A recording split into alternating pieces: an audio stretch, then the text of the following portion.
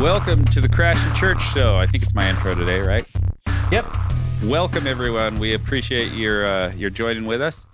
We wanted to talk today about Thanksgiving, mostly because we probably won't do a show next week since we usually do our shows on Thursday and Friday. And so, being Thanksgiving next week, we won't do a show. So we wanted to talk about Thanksgiving this week. So for the holiday, I have, as you could tell, cleaned my face, sort of. Yeah. I don't know that I washed. I don't know I washed it, but I shaved. I got the hair off of it.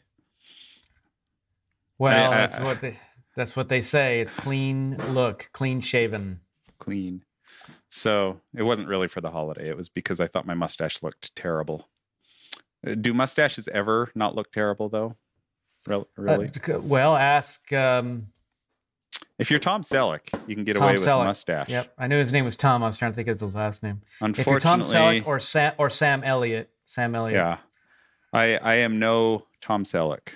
I can admit that. I would even say lump Kurt Russell in that because he looked wickedly awesome in Tombstone. Well, I think when I had the long beard, when I first shaved off my beard, I kept the long mustache and kind of had the curls and everything. Yeah. And I actually thought it did look good as far as that sort of look. Like I thought it looked good on me, but I was a little too self-conscious to actually wear it that way because it just feels too, I don't know. Yeah. But anyway, so yeah. So I don't know if I'll keep the clean shaven, but for now I've gone. I decided to get rid of the stash. So. You're going for you're not keeping with no shave November. That is true, and that pleases me. I gotta say, I hate those sorts of things. Like I'm not into the do as everyone else is doing sort of thinking. So yeah, mine is no shave ever. No shave ever. Yeah. Mine's like head. whatever suits my mood in the moment, which has tended to be facial hair a lot lately. So, but I do shave my head. I may grow beard back. We'll see. Yeah. Anyway, so you've done a fair amount of. Well, I don't know, a fair amount, but you've done some looking into Thanksgiving as far as the history of the holiday and that sort of thing. Whereas I'm coming into this sort of just with, layman's opinions. So I think you may have more to say than me, but let's dig into it because I think that'll be interesting to see if you affect my opinion. November is not Christmas. For everyone who starts celebrating Christmas early, right immediately after Halloween, Thanksgiving is in November. Was that a black power fist? I shouldn't do that. How do I show support? You're not for allowed Christmas? You're not allowed to culturally appropriate Thanksgiving. So I culturally appropriated the black power fist. Yeah, in my support of culturally appropriating Christmas into Thanksgiving. Yeah, yeah, but Thanksgiving is November, and let's keep it that way. I am a firm, absolute believer that Christmas music starts the day after Thanksgiving. So Christmas music should be banned from every airway until the day after Thanksgiving. One of the guys in my neighborhood had posted on Facebook a similar thing where his kids started playing Christmas music right after Halloween, and he was so annoyed by it. And so I replied to that and said kind of the same sort of things that I've said to you, which is that Thanksgiving, it doesn't take away from Christmas to make Thanksgiving part of that, to make Christmas and Thanksgiving kind of the same big holiday, that it doesn't take away from either of them to do that because they share similar attributes. There's attributes that cross over. It's okay to be thankful at Christmas time, obviously, and it's good to be thankful. Eating turkey goes right hand in hand with Christmas. In fact, Christmas dinners traditionally are turkey dinners. See, we do ham. We do ham on Christmas. Right, just to keep it separate. Yeah, interesting. Yep.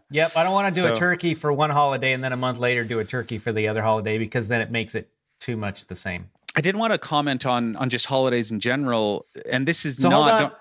Real quick, I want to go back on the music thing. Okay. So this is a fun fact. Jingle Bells was originally a Thanksgiving Day song. Before becoming a Christmas anthem, Jingle Bells was an 1857 song. That's interesting. It's not specifically a Christmas song, yeah. No, it was Yeah. titled One Horse Open Sleigh, and its composer, James Pierpont, intended it to be a Thanksgiving Day song, but it became so popular around December 25th that in 1859, the title was changed to Jingle Bells. I believe you just won the argument for me. Christmas music is Thanksgiving music. No. That's proof positive. This song was originally called a One Horse Open Sleigh, and it was intended to be a Thanksgiving Day song. Now, it was just popular, and so that's why they changed it. But you're not going to do Silent Night for Thanksgiving. That's not what that's for. Silent Night, obviously, right. Well, I do. Describing the night of the birth of Christ. So, no. Or have a holly jolly Christmas. Have a jolly, yeah. Have a holly jolly Thanksgiving. So, or a white Christmas. I'm dreaming of a white Christmas. So you don't do those things. I love it. Yeah, well, and one of the big reasons, well, let me comment on the holiday thing, and then I'll come back to more of my thinking later. One of the things I wanted to start out with, though, is the idea that, and this is not, don't translate what I'm saying to Thanksgiving, because I don't feel this way about Thanksgiving, but there are holidays that just feel like made up holidays, right? We cracked a joke about the line from Hocus Pocus about everyone knows Halloween was made up by the candy companies. The candy companies. It's a conspiracy. I don't think people got that reference when I said it when we were talking about Halloween. But the funny thing to me is that is actually how I feel about some of the holidays, specifically, primarily Valentine's Day. I really do not like Valentine's Day and never have. One of the things I've always felt about Valentine's Day is that we shouldn't need a special day for love. Like, love should be a year-round thing, and it should be like celebrating it. Like, that's the day that you bring flowers to your wife. Why aren't you bringing flowers to your wife whenever you want to show love for her, which should be, relatively consistent? Or alternatively, if flowers are silly to you and that's not part of how you express love, your quote unquote love language, then why would you bring flowers on Valentine's Day? Like, show her the same love that you would the rest of the year. And so I just really kind of hate that made up holiday. And Thanksgiving, like I said, I don't fully translate that to Thanksgiving, where Thanksgiving is entirely made up holiday, but it does seem a little bit more on the holiday light spectrum of things, where it feels more like it's a holiday to to sell turkey. And we should have thanks year round. Like, having gratitude is something that we should always have, and it doesn't need to be reserved to a holiday. Now, sure, I mean, having a special day that brings out a specific point. I mean, it's the same thing with the birth of Christ, right? It's like we should worship Christ year round. It shouldn't be just a Christmas thing or just an Easter thing.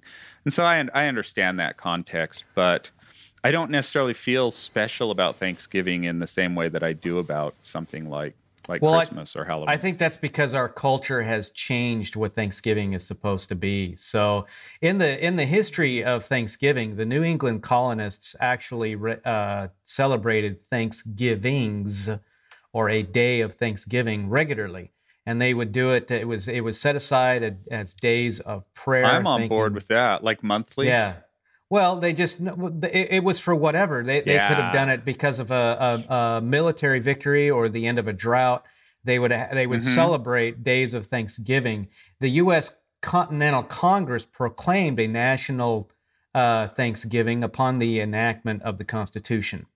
So after 1798, the U.S. Congress left. By the way, I do want to say this because some people might be wondering why I'm wearing a beanie and dressed rather warmly. It was 52 degrees this morning, so I am 52. I am showing that in Florida, 52 degrees is very cold, and so it's like 30 degrees outside here or something. Yeah, so, we don't like with the wind chill, it's colder than that. Yeah, your cold days in the last few days, your nights have been like in the teens. So yeah. But here our low was 52 this morning when I woke up. So I'm cold, and so I'm very thankful for warm Florida weather in the wintertime. So you're showing thankfulness through solidarity. I'm reminded why I love living in Florida because when it's cold, and these are cold fronts. This isn't like a cold season. This is a cold front. Your cold front comes through and it's 50 It comes through, it lasts a couple of days, and then it's gone. I do remember, though, when I was in the Philippines serving as a missionary for 2 years, and I remember, because Philippines, right? It's hot, muggy, right? But I remember one time getting stuck in a rainstorm and getting soaking wet and just freeze. I was so cold because your body gets used to the heat. You get used to whatever situation you're in. So it doesn't have to be as cold as you might be elsewhere to feel cold. I remember I was shivering. I was so cold. And it was probably, 70 degrees, but I was wet. And I was just so cold. Here, if I spent a summer working outside in my garage the entire summer. It was very, very hot. The garage was probably 95 you get used to that. degrees. Well, it was the same thing when I came off my mission back to Utah, and I came back in October. I'm sure you were freezing. October. And so I had months where I was really cold all the time and stuff until I got more used to it. I would go inside the house, and it was I set the AC at 78 degrees. And because just from spending all day in the garage and then going inside the air-conditioned home at 78 degrees, I would have to put a blanket on. I would wear a blanket because I was cold. So back to tell me more about Thanksgiving, because I know you did some looking into it. This is really cool. I'm curious. So after the 1798, the U.S. Congress left Thanksgiving up to the states to decide when they were going to establish it. Okay. So there was a woman who is considered the mother of Thanksgiving. That is Sarah Josepha Hale. And she started writing about Thanksgiving in 1837 in articles that were published, op-eds and whatnot.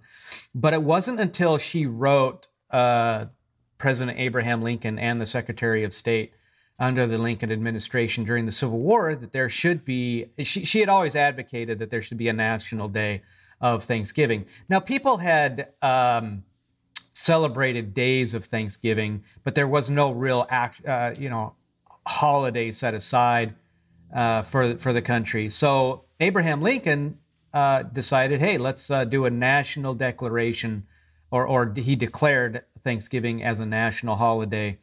And he originally did it as the third Thursday in October. And it wasn't until Franklin Roosevelt, he wanted to make it the last Thursday of the month. So that's when it ended up being. Right. No, I beg your pardon. Abraham Lincoln he did do it on the third Thursday of the month instead of the fourth, and that was what Abraham Lincoln wanted, was the fourth Thursday in the month, or the last Thursday of the month. So because it varied on which Thursday of the month it was going to be, that's when Franklin Roosevelt said, okay, let's call it the third one. So as far as the traditional Thanksgiving fare, what people eat at Thanksgiving, this one really changed throughout the years. So there is no documented evidence that turkey was even served. Sure, yeah, I recall hearing the first Thanksgiving. So probably more likely they served clams and the colonizers, the pilgrims at Plymouth, they went out with some of the Wampanoag natives.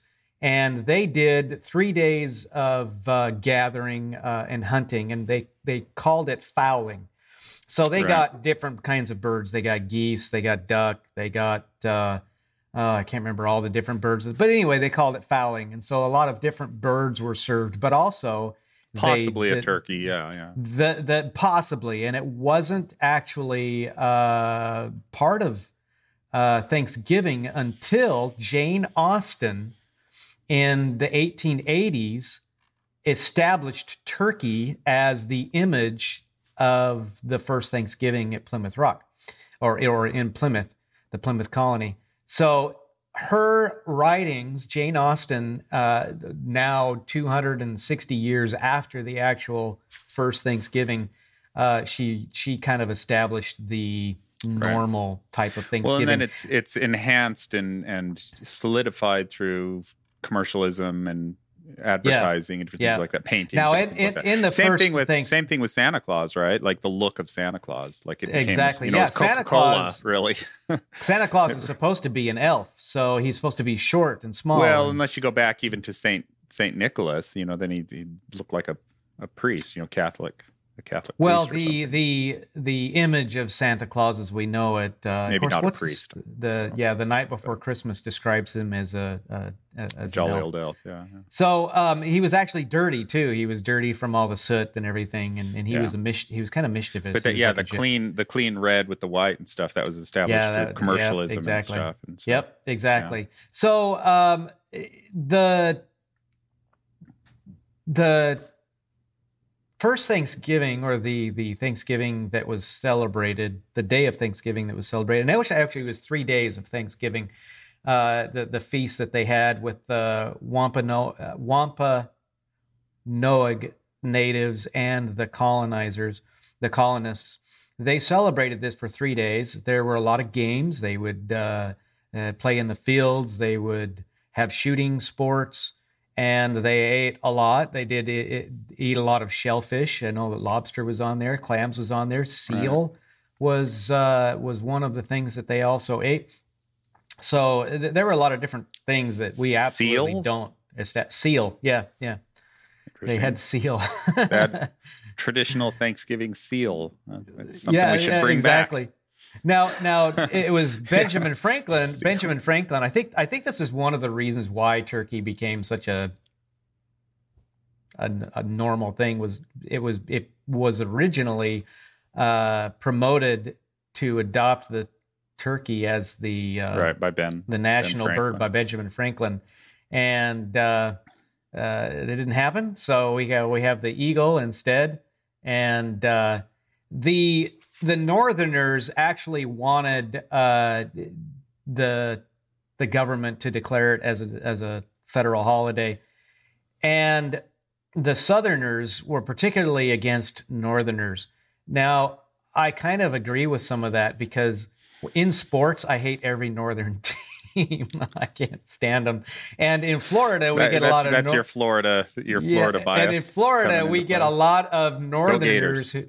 Yep, exactly. So we get a lot of Northerners who come here as well, and they want to change Florida's politics, or they have changed in the past Florida's politics.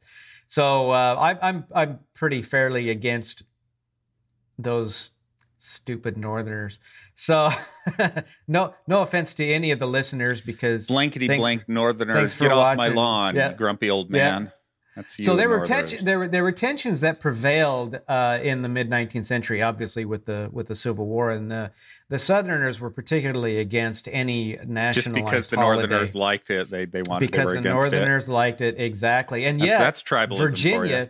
Virginia being a Southern state during the Civil War was right next to Delaware, because they share the border of Washington D.C. And they both surround Washington, D.C. One is on the west, the other one is on the east, and that's Delaware. And Delaware is considered a northern state, and Virginia was considered a southern state. And Virginia was one of the most prolific participators in the Civil War, being very against the Union. So anyway, it was in 1942 that Roosevelt finally declared it as a national holiday. So... yeah. Well, so I have two thoughts on the whole, Christmas and Thanksgiving thing. So the first is the following. If someone, say, for example, had a birthday in December, the fact that your birthday falls on, say, December 15th or whatever, the fact that you have Christmas decorations up, the fact that you're listening to Christmas music doesn't take away from your ability to celebrate that birthday and to make it a special day and to make it meaningful. Oh, you're talking about Christmas. Yeah. And so in that regard, I feel the same about Thanksgiving. Like, I agree with the sentiment that Thanksgiving should be understood and celebrated, and the importance of, bringing family together and showing gratitude, reminding yourself of gratitude and how grateful we are as a nation, and the joy of the food as it's actually an important thing, even though it is commercial and it's a little bit silly, a day to stuff yourself. I actually appreciate it and I like it. but I don't think that having your Christmas tree up and listening to Christmas music around that takes away from that in the same way that it would if you had a birthday. And then secondly, now I've totally spaced my second. I remember it now. Here's my second point. As I get older, and this is the real reason. As I get older, time goes by so fast, and putting up Christmas is a lot of work. It takes a lot of work to get the decorations up. And what I find is if I wait until after Thanksgiving to put up Christmas and to do all that work and start listening to Christmas music, that I turn around, I'm so busy with work. I work all day. I'm focused on other things. I don't have enough time to actually enjoy the holiday. And so I miss out on some of the enjoyment that I have by extending that out. So that's one of the reasons why I've moved my Christmas celebration. I refused to do it before Halloween because I love Halloween. I love that season so much. And I do think, if you have a Christmas tree up during Halloween, it does take away from the Halloween season. There's no getting around that. But I don't feel it does that with Thanksgiving. So by moving Christmas, celebrating Christmas up for me, I'm able to actually have time to enjoy it, to have the Christmas tree and the lights that I enjoy and the music that I enjoy so much. So those are my big two arguments on why I feel it's okay if someone has that point of view. Well, I think that there's merit to some of what you're saying for sure. And it's really the intention of the person who is doing it. The problem is that the holidays, in particular Thanksgiving, Christmas, and Easter, have become so commercialized, where the point of the holiday, the reason for the holiday, is completely dismissed by all of the commercialism. So there is, for Thanksgiving, for example, there's such a distraction now in the country that we no longer celebrate white colonization, and right. Thanksgiving is now becoming this synonymous. It's becoming this synonymous part of white colonization, and to the point to where they've now declared the entire month of November as Native American Month or Native American History Month. But that's not true in my circles. In my family, my friends, people where I live, and I'm stuff, not talking about that. True. I'm talking about culturally. It's because that's what's happening. The intent of individuals is different, but it's the cultural thing. It's what is publicly being they're trying commercialized. To push that for sure. Yeah, exactly. That's what I'm saying. Is their public society is publicly doing this, and it's not. I don't think it's the communities. I think it's more of corporations. It's Hollywood. Yeah. It's the elites who are pushing this, and you have this wokeism that's now going into all of these holidays. Hollywood's long had an obsession with that noble native kind of idea. Well, but see, here's the thing: is if you're going to do something like that, why is it being done in November when the history of Thanksgiving was very different than what is publicly being it's not the same today. Thing as Custer's Last Stand or something, but they conflate it as if that's the same thing somehow. So Squanto, who was a native who was sold into slavery, he escaped and fled to London, and he was finally able to go back to the Americas, and he was one of the members of the natives who taught them how to catch fish, how to cultivate corn, how to avoid poisonous plants. So he really helped the English colonizers. When the settlers at Plymouth went to Plymouth, they were actually greeted by members of the native tribes in English. They were not struggling to understand one another because the natives have already become, some of them, I'm not saying all of them, some of them had already become fluent in the English language. So they were able to communicate rather easily, and they were very friendly. The Wampanoag tribe was very friendly with the colonizers, and it wasn't until about 64 years later that there was the first war between them and the colonists. So, but the first ones definitely weren't. They were very, very friendly. Yeah. So but there's this image that is being brought about, like in the 1621 Project, that slavery was always around, that the colonizers are horrible people, that all white people are somehow should be associated with that type of attitude, and it's completely. I had to look it up to verify, because I was like, that doesn't sound right. Yeah, and I was right. It's 1619, not 21. Oh, yeah. Sorry, 1619 Project. I was like, something's wrong. Yeah, there. I'm thinking. Yeah. So this image that is being pushed now that that is really just causing so much division. So that's kind of the history of it. It's yeah, that ties into the whole white man is evil. Yeah. Yeah, exactly. And it's so but there's just this huge commercialization. So now Thanksgiving is all about turkey. It's all about the dinner. It's all about football on Friday and Black Friday. And Black Friday, and they start pushing these Black Friday events now. The day after October, there's all these companies online are having their early Black Friday events, which I don't begrudge that. You know, I mean, I'm not against. I don't, commercialism. But again, it takes away from the purpose of what Thanksgiving is, and it's a balance thing. Yeah, and commercialization is the same thing that's happening with Christmas. Right. And I was going to talk about, and we've talked about Christmas in that regards before, but it's a balance thing, I think. Going back to the Hollywood, thing with the Native Indian and stuff, I don't think there's anything wrong with the idea of, like we used to look at the Native Americans as if they were the bad guys and the white cowboys were the good guys, back in the 1920s, 1930s, 1950s especially, and because Hollywood portrayed that, right? With all the movies, it was Hollywood that did that. It was absolutely Hollywood. Well, right. Now hold on, it does go back to the 1800s, because who was it that proclaimed the only good Indian is a dead Indian? Right, and that was a person in the federal government, and so when the white settlers started moving across the plains or the frontier, yes, they would kill Indians on sight just because of that narrative that was being pushed. So there was definitely a problem.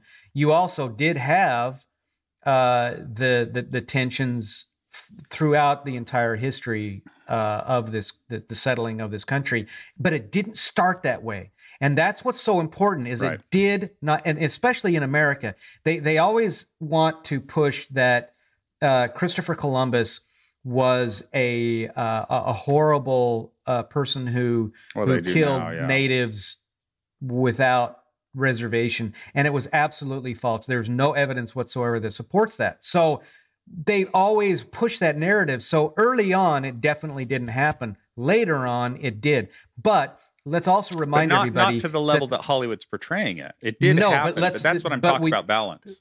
Right, but we also need to establish that the natives were extremely hostile towards one another, that they did take one another into slavery, that they did kill one another, that they did go in and they would raid each other's villages and steal the women and enslave the children. All of these things did happen.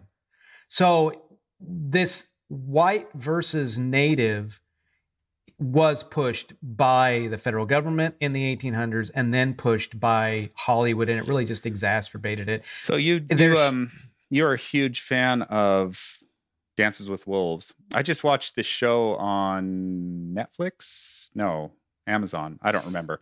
Called The English, and it was set in, it was a Western, and it was related to the Native American relationships. And it was interesting. It was pretty balanced and stuff. But the reason why I bring it up is because as I was watching it, I was thinking about this narrative that Hollywood pushes. And The English is actually quite fair on that narrative, relatively speaking. But a lot of times that narrative is not fair. And I was thinking about even like with Dances with Wolves, which I know you love Dances with Wolves. And I'm not saying I don't. Absolutely. It is one of my absolute most favorite films ever. Which is, it's not, I'm not as enamored with it as you are, but I do appreciate it and like it. So don't get me wrong in what I'm going to say. But I was thinking about how even in Dances with Wolves, which is a really well made show, there is still definitely a narrative there of the noble Native American and all white men are evil. With the exception of Kevin Costner. Like every other white man in that show is terrible. And it is this obsession that Hollywood's long had to portray the situation that happened as if the Native Americans were nothing but peaceful, noble people, which, as you just pointed out, was not true. There were good, noble people in the Native Americans. There were also evil, terrible, murderous people. Well, just remember in the film, though, do remember in the film that it was the Pawnee who went to war against the Lakota, and that was with Wes Studi, who, by the way, we just celebrated Veterans Day, and I saw this post from Cowboys and Indians magazine, and they had a picture of Wes Studi as a young member of the military. And I had absolutely no idea that he served in the military, the U.S. military. And so it was really cool to see. It's a black and white photo of him, of course, in his military uniform. And anyway, in that movie, of course, they did show that, yes, the natives did go to battle with one another. They had war parties and they would war with one another. But I think you're very... You are right that they do establish that, and it's more the all white men are evil thing that I was thinking about. Just like Hollywood's long been obsessed with, in westerns particularly, to show the white men as these corrupt, terrible, horrible people, and even in the English, which was balanced on the Native American point of view a little bit. Was less balanced on the white people. Like there was still like it portrayed the West as if it was nothing but murderous, terrible, awful, horrible people. Which, okay, it's great for a movie, it's great for a show to make such a tense, horrible situation. But like it was the idea that you were going to even interact with a white person was if you were out west, if you were anywhere west of the Mississippi, like you're going to be murdered by anyone you come across, and mostly the white people that were just these terrible, terrible, horrible people that were nothing but murderous.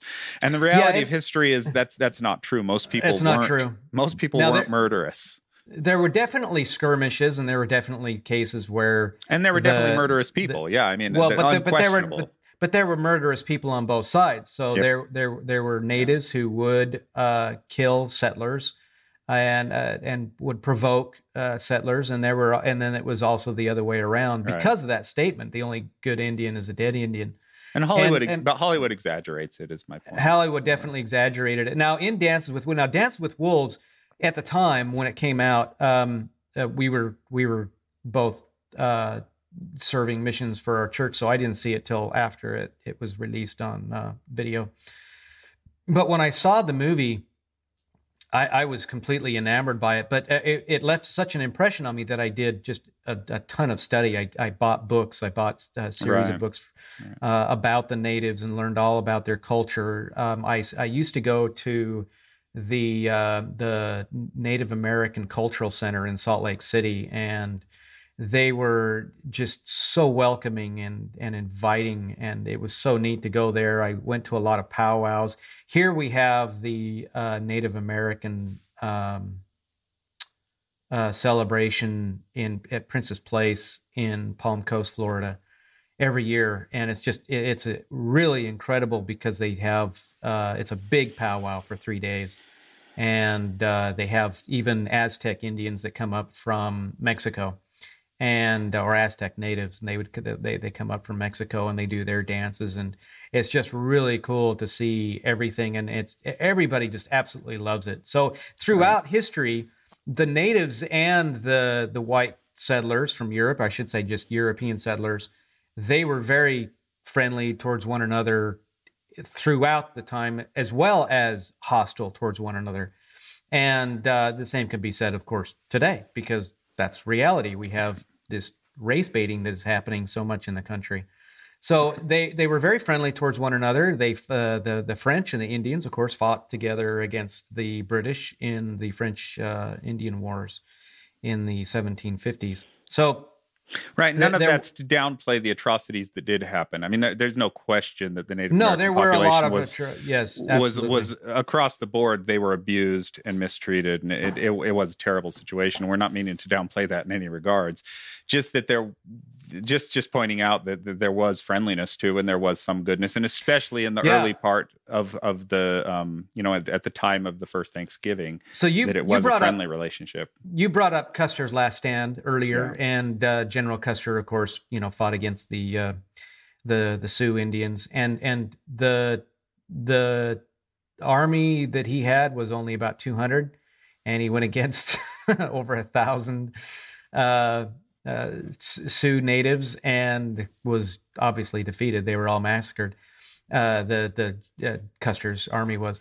Now, in the history of wars, the United States as a country has only lost one war to a man.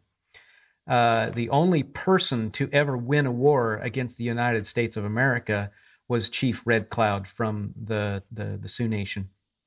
And when the war was over, they signed a treaty, and Red Cloud went onto onto the reservation. And when Sitting Bull, who was also a member of the Sioux Nation, went against the American government and fought, of course, against Custer at the Last Stand, he was against Sitting Bull going to war against them. And the reason why was Sitting Bull or Red Cloud went on a visit to Washington, D.C., and he saw the military marching and visited some of the bases, the army bases that were there around the Washington, D.C. area. And that's when he became really against going against America. And it's because he saw the power of the military might that the American armies had. He saw the cannons. He saw the just incredible numbers of soldiers. And he said, no, you do this and you're going to lose. And eventually, of course, the Sioux did lose. Every nation that battled against the United States after Red Cloud did lose, even what's his name in Arizona. So anyway, they really did war against one another. They did have peaceful interactions with one another. Quanah Parker of Texas was another person. He was a member of the Comanche tribe. And Quanah Parker, the reason why his last name is Parker is because he was actually a half-white person. His mother was white, and she was taken into slavery when she was a very young child. She was adopted into the Comanche tribe. She eventually became a member of the Comanche tribe. And she really loved being a member of the Comanche Nation. And so Quanah Parker became a chief in the Comanche Nation. And when he when he finally settled on a reservation, he was so powerful. He was one of the most powerful chiefs in all of America, because he owned so much. They had so much land in northern Texas and southern Oklahoma. And during all of the famous cattle drives in Texas, they either had to go hundreds of miles around the Comanche Nation reservation, or they would have to go through it. And in order to go through it, Quanah Parker would impose a tax on them, or a levy, in order for them to be able to cross a toll to cross through their lands. Mm-hmm. He became so famous that Teddy Roosevelt actually would visit. Theodore Roosevelt would visit Quanah Parker on the Nation, and Quanah Parker built this massive 2-story ranch home, and so he lived kind of as a white person would out there, but he was a pretty ruthless but very wealthy member of the Comanche Nation, just because of what he did. So you have these stories that most people don't hear about. They don't hear about the thriving of some people, because the atrocities that did occur, like the Trail of Tears with the Navajos being taken from Arizona to the South. Those types of things tend to overbear any of the successes that the natives had. The narrative goes askew, like even in the commentary, as you said that, and you casually kind of say lived as a white person. My immediate thought was, is that really accurate? Like when cultures lived as a white person would. This I'm talking about this but what idea. I'm saying is when cultures come together, they naturally adapt and embrace what's best about each culture. Living in a teepee versus living in a stone building, like what's better? What's going to keep you warmer? What's going to keep you safer? To adapt that is not necessarily adapting a white person thing. It's adapting something that's going to be more effective for what you're trying to do. Same thing with guns. Like, the fact that the Native Americans embraced the usage of guns is not that they started fighting like white men. From very early on, as soon as they had the availability to have muskets, they did use them. Yeah. Of course. Yeah. And so just the narrative of saying, like, you see that sometimes where you see this idea that even in current Native American ideology, sometimes they'll be like, we don't want to live as the white man, like we want to go back to our roots. And I'm there's something wrong with that narrative. Like, you want to go live in, a worse way just because that was your tradition hundreds of years ago. I mean, you see that in other cultures as well too, where it's not really, it's kind of a racist response that's being driven as racism is being pushed rather than just to say, hey, we embrace what's best about all cultures, and there's no race isn't relevant. Yeah, holding on to a culture doesn't mean that you don't advance in your own lives.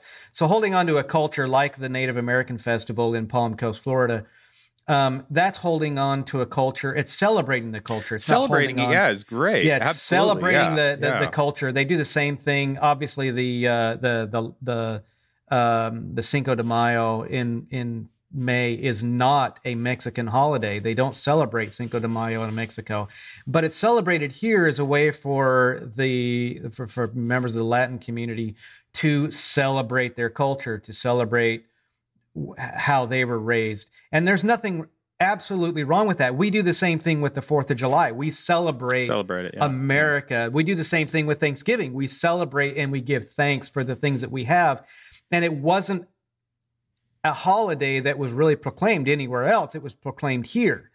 And so when you go to other countries and you say, if Americans think that Thanksgiving is celebrated everywhere, it's Canada and it's here. So in 1857, Canada, or the British Parliament, established Thanksgiving. Yeah, but you see that. 1879, they established the Parliament did in Canada. And it's celebrated in the same month that the United States celebrates Thanksgiving. But again, that was 1879. So we have these holidays to celebrate what we have, and they are uniquely American. And there's nothing wrong with that. Just like going to a Native American festival is uniquely Native American, and celebrating the good things, and that's one of the things about the holiday. Yeah. Like the fact that terrible things happened, there's no question about it. Terrible things happened. The fact that that's true doesn't take away from the good things that happened, and that's one of the narratives you see a lot, is that because the terrible things happened, therefore all of it is terrible, and we shouldn't celebrate any of it. And I think that's a flawed approach. Yeah, they throw this blanket over all of it and say Christopher Columbus. Which their narrative is false. All white men's activity was, but because they colonizing. You had a lot of it was. You really did not get the tensions between Europeans and the natives in Central and South America until Cortez. Cortez was the one who really did the dastardly things against the natives in those cultures, and essentially ended the Mayan culture and almost obliterated the Aztec culture. It was all for gold. It was greed, and those things did happen, but it didn't start with Christopher Columbus. And there were only a few people who did it. It's the age old. I mean, that's just history, right? People come in and some culture is wealthy and they come in, they conquer it and steal their wealth. And well, that's not to justify it in any regard, but it's not unique is what I'm saying. It's not unique to just white men. It's not unique to just like the fact that coincidentally Europe became the power and ended up doing all of that is not because of, the fact that white men are more corrupt than any other culture. Like you saw the same thing happen prior to Europe's, and particularly Great Britain, conquering the world in that regard. You saw it happen with myriads of other cultures. That's what cultures did. They went. The Egyptians did it. Genghis Khan did it. They enslaved the Hebrews for 400 years. Yeah, and so you do have a lot of cultures. And the Native Americans fought between themselves and did the same thing and conquered each other and stole things from for thousands of years. They had slavery. They had. It's human nature. It's not a racist thing, and they're trying to make it a racial thing as if it's inherent to white men to do these sorts of things. No, it's inherent to men. And there is one political party that's pushing the narrative. There's one political ideology that's pushing the narrative, and that's leftism. Leftism is what is pushing the narrative around the world. Conservatism does not. So with this leftism, they create this division because when they do that, they are able to establish power. They're able to gain favor. And of course, people that don't want to be labeled as those things, they fall in line. And many people in the conservative community end up falling in line because they don't want to be labeled as those things, even though they're not true. Right. I was going to comment on the technology thing earlier, but I was going to mention Wakanda, which is sort of Wakanda Forever. Timely. Well, I haven't seen Wakanda Forever. I kind of don't have much interest in seeing it. It is all white people, particularly all white men are bad. That's just what all it is. Men are. It's not just white men. It's all men are bad. Yeah, there aren't very many. From what I understand, there's not very many white men in it. But the black men are. Yeah, there's only one. There's only one man. There's only one white man in it, and he's subservient. But what I was going to comment on though was more the first one, which I'm sure is continued in the second one. That one of the things, which I'm not a big fan of the first one, like it was fine, but like. It's got all this renown as this really, really great movie, and it's just not that great of a movie. It's kind of one of the lesser of the Marvel entries. It made a lot of money. It made a lot of money because of the cultural thing. For various reasons, yeah. But one of the things that I thought was dumb about it, there's a myriad of things I thought were dumb, but one of the things I thought was dumb was how that they decided that if you had an advanced culture that came from Africa, that when they developed their guns and their shields, that they would develop that technology into traditional African cloaks and spears. And the concept is just so ridiculously stupid. It makes no sense at all. That's totally stereotypical. It's very hypocritical because they're establishing a stereotype that if you are in Africa, you must live as a native African. Yeah, it's a stereotype, but then it's also illogical. It doesn't make any sense that you would do that. Like you would develop a gun as a gun. Very few native cultures in Africa even do that anymore. Very, very few. Yeah. And so just that same sort of idea of like, that Native Americans, to take back their Native Americanness, have to get rid of all technology or something like that, which I know not everybody's claiming that sort of thing. It's just, you see that idea sometimes. And I don't know how prevalent it is, but when you do see that sort of ideology, it's the same sort of thing, the implication in Black Panther, and I'm sure once again continued into Wakanda Forever, that in order to be true to Native Americanism, you have to wear robes and use spears and be these things that were true of Africa, before any advancement came along, and still true in some African communities where they don't have the advancement yet. So it is a current thing as well. But the idea that you'd be able to get a camera to take pictures, but no, we still want to draw on cave walls because that's our tradition. And that's not what they're going to do. They're definitely not going to do that. Now there are a lot of there are. It's really sad to see what is supposed to be the intention of reservations to preserve the native cultures, that they are actually self-governing. While they fall under the U.S. Constitution for their protective rights, because the Constitution isn't for establishing power of the U.S. government, it's to establish the power of the people over the U.S. government, to limit the power of the U.S. government. They cannot do certain things, but it also establishes the organization of the federal government. Mm-hmm. So the reservations, they are self-governing. So unless there is a federal crime committed on their land, the United States of America has no jurisdiction. That's why a lot of the native reservations will have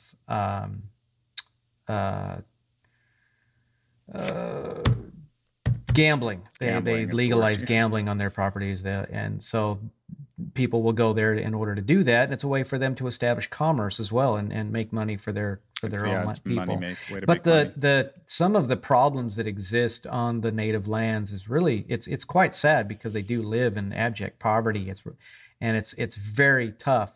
But they also, it didn't end up being a good thing. No, I understand the idea. I understand why they were trying to.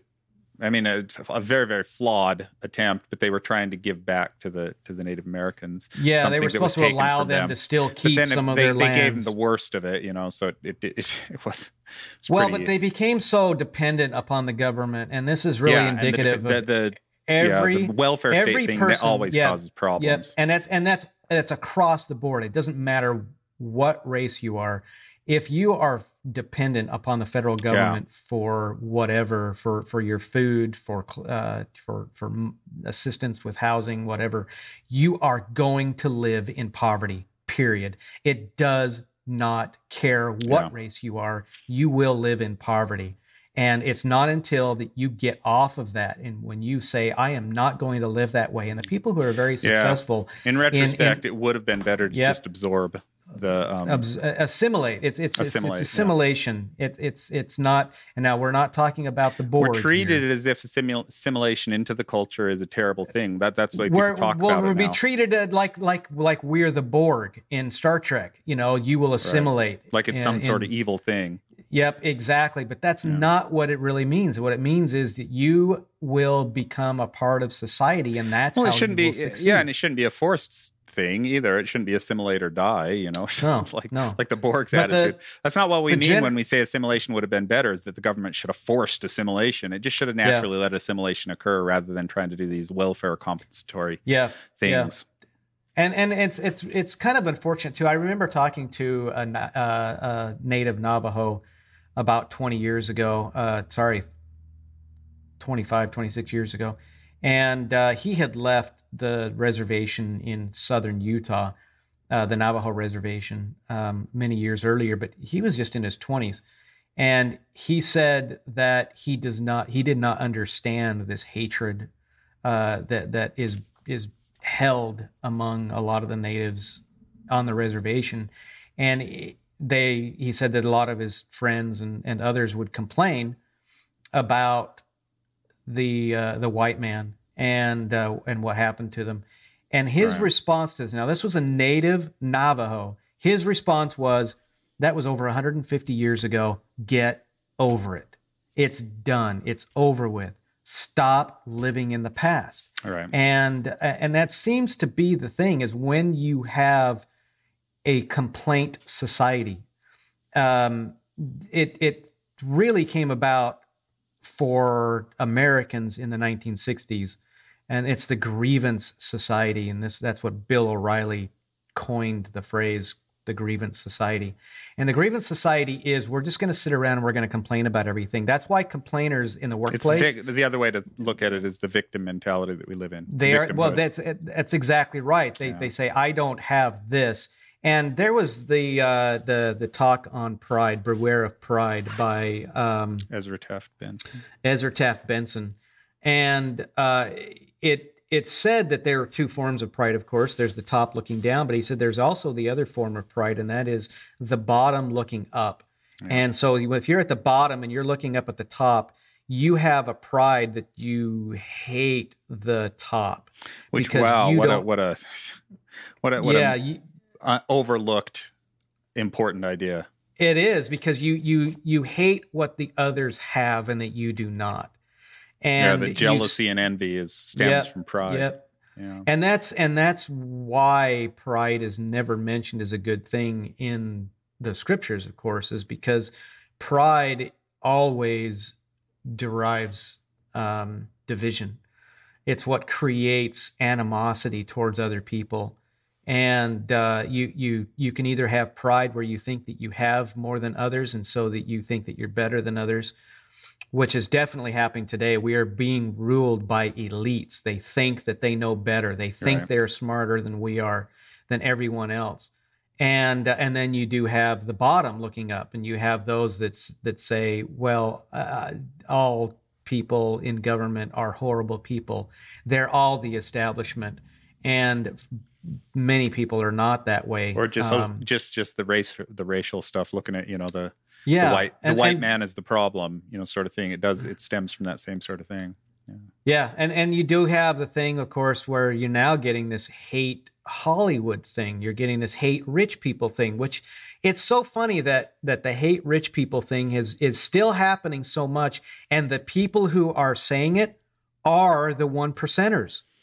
They're the ones driving the division. That's so weird. Yeah, it's weird. They are the ones who control corporate America. They are controlling the federal government. It's the same thing as corporate America driving the anti-capitalist narrative. The World Economic Forum is the World Economic Forum, which is now pushing its solutions and its ideology and the leadership around the entire world, is pure elites. They are the 1% of the world population. Yeah. They are the super thinking they wealthy. Know better than everyone else. Yeah. And they are not elected. Nobody elected them to do anything, and they are the ones controlling the entire world population through government. The only population that they are not controlling sounds an awful lot like you hate rich people. I hate what the elites are doing. That's kidding. What I hate. Yeah, I don't hate rich people.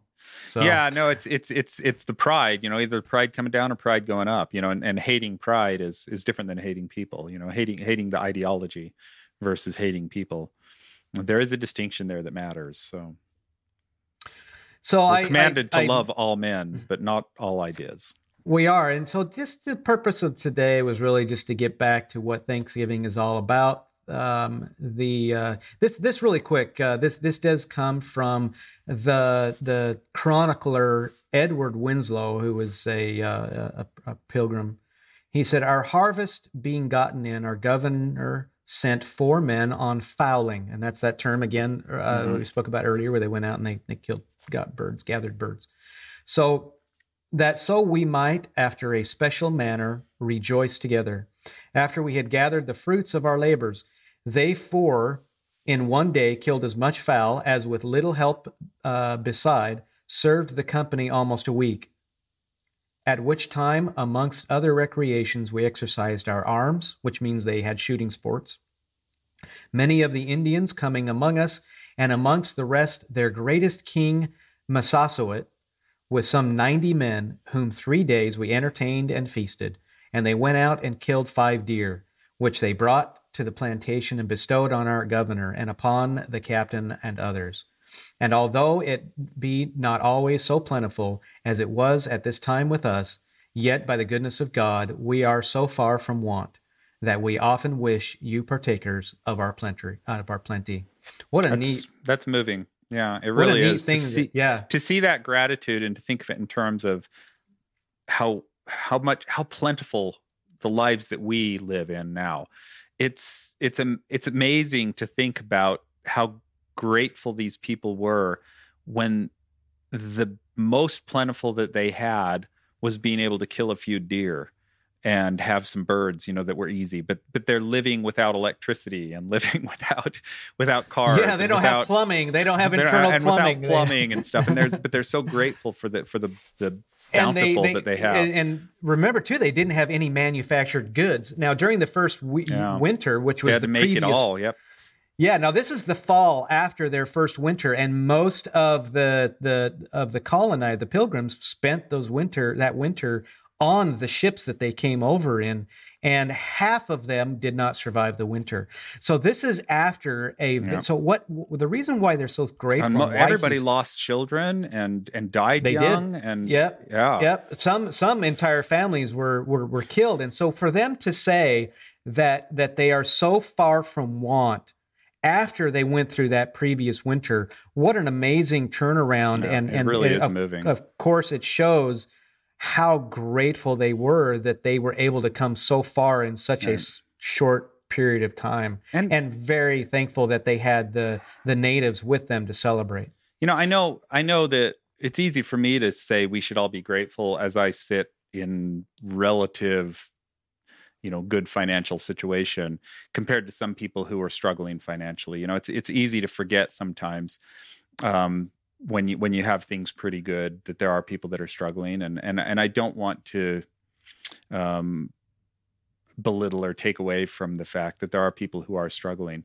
But even when you're in a situation with struggling, I think having an attitude of gratitude, to use a phrase I've heard before, I think it betters your life and it helps you to move forward and to improve your life, and also plays into the peace that you have, no matter what situation that you're in, to take those things that are good, those things that are a blessing to you, and remember them, and remember how blessed you are in the ways that you are blessed. We all have trials, we all have struggles and stuff. Even when we have struggles, right? Or excuse me, even when we have blessings, we have great blessings. It's really easy to like one of the things I do, for example, is the house gets messy, and I get so frustrated at it. I'm like, why is the house so messy? Why can't we keep our clean house? Because we have kids and we're lazy, right? But it gets frustrating to me, and so no matter what situation we're in, it's easy to find frustration in life and things not to be grateful for. And you have health issues, or you have some financial issues or struggles, or you have conflict with family members, or you have something that causes trials. And then to look back at these people who had sacrificed everything to come to the New World, and were living, relatively speaking, in terrible situations, and then we're so grateful for the bountiful that they did have, for the fact that they could, kill, and they still had to pluck and, kill and pluck and cook and, deal with all the aspects of creating their own meals every single day, make their own candles and churn their own milk, and incredibly difficult life that they lived in that none of us have to deal with. Well, as a matter of fact, so you said milk. They did not have milk in the original colony. It wasn't until much later that they actually had cattle. They might have had some goat. They might have had goat milk. Might have had goats, but they definitely didn't have. They did not have beef. So you talk about how thankful we can be, and again, this is the grievance society that comes out. I was watching some excerpts of they do like man on the street kind of thing, where they interview people on the street, and they interview some people in the Black community, and these are people who are complaining about being oppressed, and yet some of the people that were talking about how oppressed the Black community is were carrying bags from very expensive stores in New York City. So while they are holding these bags, while they have purses that might be very expensive, while they have clothing that's very expensive, they're pushing a narrative that they're oppressed. And you see that a lot with college kids, where they're college kids are poor, but relatively speaking, they have means where they have housing and they have food, and then they have clothing, and they have cell phones, and they have computers, and they have TVs. They have computers. They have cars, and maybe they're not great TVs or great cars or great cell phones, but what 20-year-old has all of that unless their parents are wealthy, they inherit it or something. Yeah, unless they inherit it. And, there are just myriads of young people in the country who have to live that way. And it doesn't matter what race they are. They just have to, because that's what they have. Of course, a lot of them are living that way because they're going into debt and then complaining that they're in debt for it. And that's nobody's fault. Yeah. So I did the same thing. So I could be a little forgiving of the dumb kid, going into debt thing, because I did the same thing. But you did the same thing, but you did it. But I take responsibility. You didn't make them do it, and you didn't cause them to do it. And so what the narrative is therefore, we're this particular race, therefore we are oppressed. Just right, and that's even worse. And if you are that race, you are the oppressor. Right. And it's really unfortunate. Yeah. So if we are thankful, you were talking about how most people are living in plenty. And I think back at the struggles that we have had, and you, of course, know well the struggles that we've had financially, and you went through many years of financial struggle as well. And it's really hard, and you do complain. You are upset. You are very stressed out. This is a time where a lot of people are very stressed out because of fuel prices, because everything is higher. They're saying now that the job situation is Thanksgiving's going to cost 20 some odd % more this year. Everything is higher. The availability of things. I know that Utah in particular, I talked to my brother the other day. He said turkeys are very hard to find in Utah right now because of the problems with the turkey farms supply and demand, having huge problems. So cost there of food, are, there are issues, but does that mean that you guys don't have things? So you don't get a turkey for Thanksgiving. Have a ham instead. It doesn't matter. It is disturbing, and it's worth complaining about. Don't get me wrong. I think it's terrible that we in the greatest country in the world that you can't get a turkey at Thanksgiving. You have these is ridiculous. Yeah, you're having third world problems in a first world country. But then again, it's just a turkey. Like it's just a bird. There are worse things to complain about. Yeah. And exactly. Exactly. If you can't get a turkey. If you can't get a turkey this year, there's still a lot to be grateful for. You could still have a grateful Thanksgiving. Well, think about this. I've thought about this a lot over the course of the last 15 years in particular, because that's how long I've had my son, almost 16 years. And the fact that there has been a lot of financial struggle throughout much of that time, like more than half of that time, we never went hungry. We always had food. Exactly. And we did get help along the way. So it's not, it's, but you can get that help. There were over 8 months that I lived in a house by myself in Salt Lake City with nothing in the house. This was a 2-bedroom house, and I had nothing but an extremely uncomfortable, painful twin mechanical bed that my grandmother had used because it could raise up and down, and it was like a Murphy bed. It was horrible on my back. My back was because the mattress was so thin, and my back every single morning was in a lot of pain. So I had that. I had my suitcases. I had a sleeping bag that I put on the floor of the living room. I had a cheap wooden table, very cheap wooden table, 2 plastic chairs that folded, and that's it. Right. That's how I lived. That's how I lived. You never starved. No, I never starved, but I lived that way. You had a roof over your head. You had heat and I had a job. You had heat in the winter. You weren't going to die. Yep. I did have a job, but I lived that way for 8 years. Or no, sorry, not 8 years, but 8 months. And it was help that came in. A family member came in, and all they were doing was bringing a piece of furniture to me. It was a coffee table that I asked for, and it was my mom's coffee table. I asked her because she wasn't using it, but they brought it up, and my brother and sister-in-law. I didn't say a word to them. Hey, can you guys help me? They walked. They came into the house, and their jaws just dropped. They couldn't believe that's how I was living. And the feces smeared on the wall. No, but I didn't complain to anybody. And it was very tough. I definitely complained about the different situation that caused that, but I wasn't asking anybody for any help. And again, this was 8 months that this happened. So they walked through the house. They just this kind of shook their heads like, I can't believe this is happening. And then they left. And about 15 minutes later, after they left and they were on the road, my brother called me and he said, hey, so can you do us a favor and meet us over here at this time on this day? We're going to go to the Costco.